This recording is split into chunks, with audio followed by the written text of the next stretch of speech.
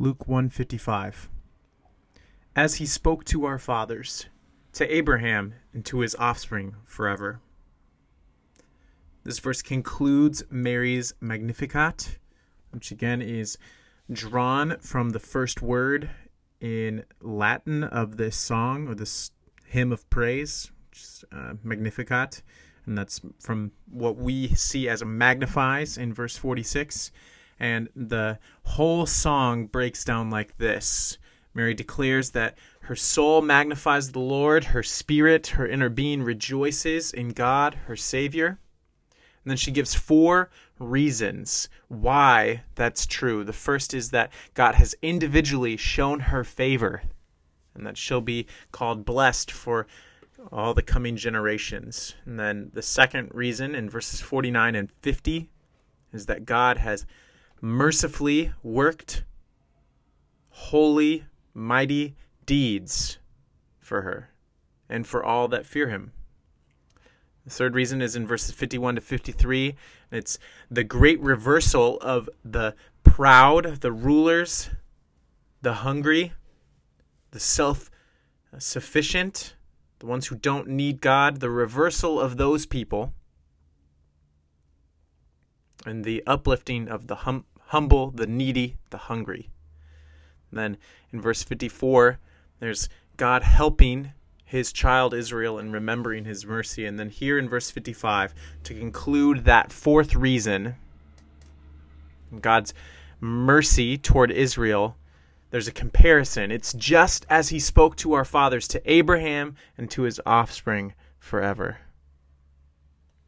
And so what we get out of this verse is that Mary, who has soaked in Old Testament references throughout this passage, this Magnificat, she's remembering the promise to her fathers, the covenant with them as an everlasting covenant for his offspring after him, that God would bless them to be a blessing for all people.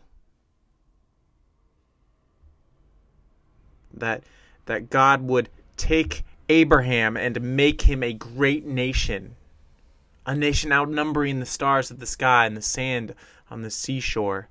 That this promise, according to Mary, is being fulfilled in the offspring of her womb. That Jesus is the one who will be blessed by God to be a blessing for all the nations. And so there's 2 pieces of this. One is God's faithfulness to his promises and his word. And the second is the expansion of that promise beyond the borders of Israel to include all those who were originally included in the promise to Abraham. And so the first of those is that God is faithful. When God makes a promise, he keeps it. And the offspring to come out of Mary's womb is proof of that truth. That when God makes a promise, he keeps it. And the second piece of this verse is that we can rejoice that Abraham received the promise, but the promise was a blessing for all nations. And that with the coming of Jesus, God's people would not only include the Jewish people, those of the circumcision, but it would include all those who have faith in Christ Jesus. And so we can just pray from this. Oh Lord God, we thank you. We thank you for your faithfulness, that when you keep a promise, or when you make a promise, you keep it, God. And that gives us confidence that the promises we find in your word, you will keep them.